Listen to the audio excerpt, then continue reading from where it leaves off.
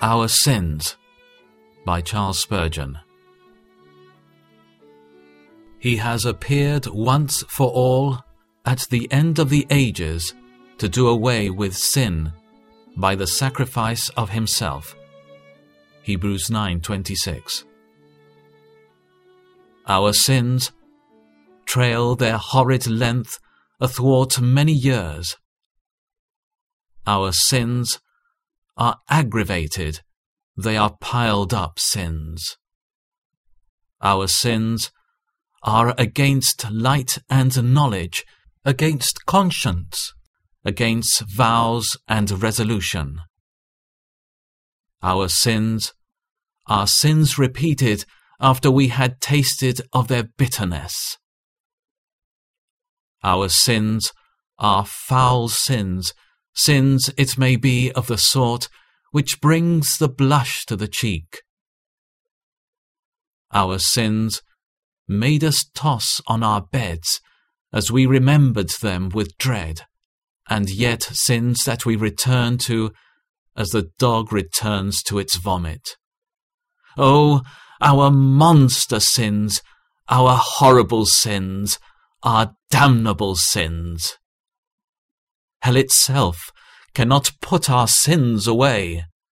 There are the devil and his angels for whom hell was made, for whom the fire was first kindled, and its pit first digged. But they are as great sinners after these 6,000 years as they were when first they were cast down from heaven.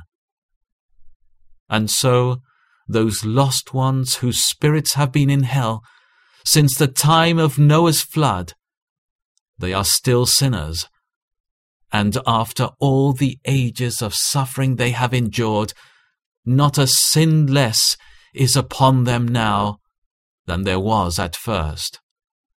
Ah, dreadful thought! If you are ever cast into hell, though ages on ages may lapse, and the wrath of God be poured out upon you to the uttermost, there will never be the destruction of a single sin or particle of a sin by it all.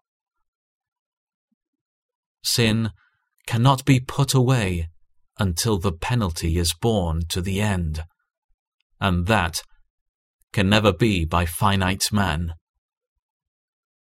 What a work was here, then, for the only begotten Son of God to do! Speak of the labours of Hercules. They were nothing compared with the labours of Emmanuel. Speak of miracles, to tread the sea, to hush the billows, to heal the sick, to raise the dead.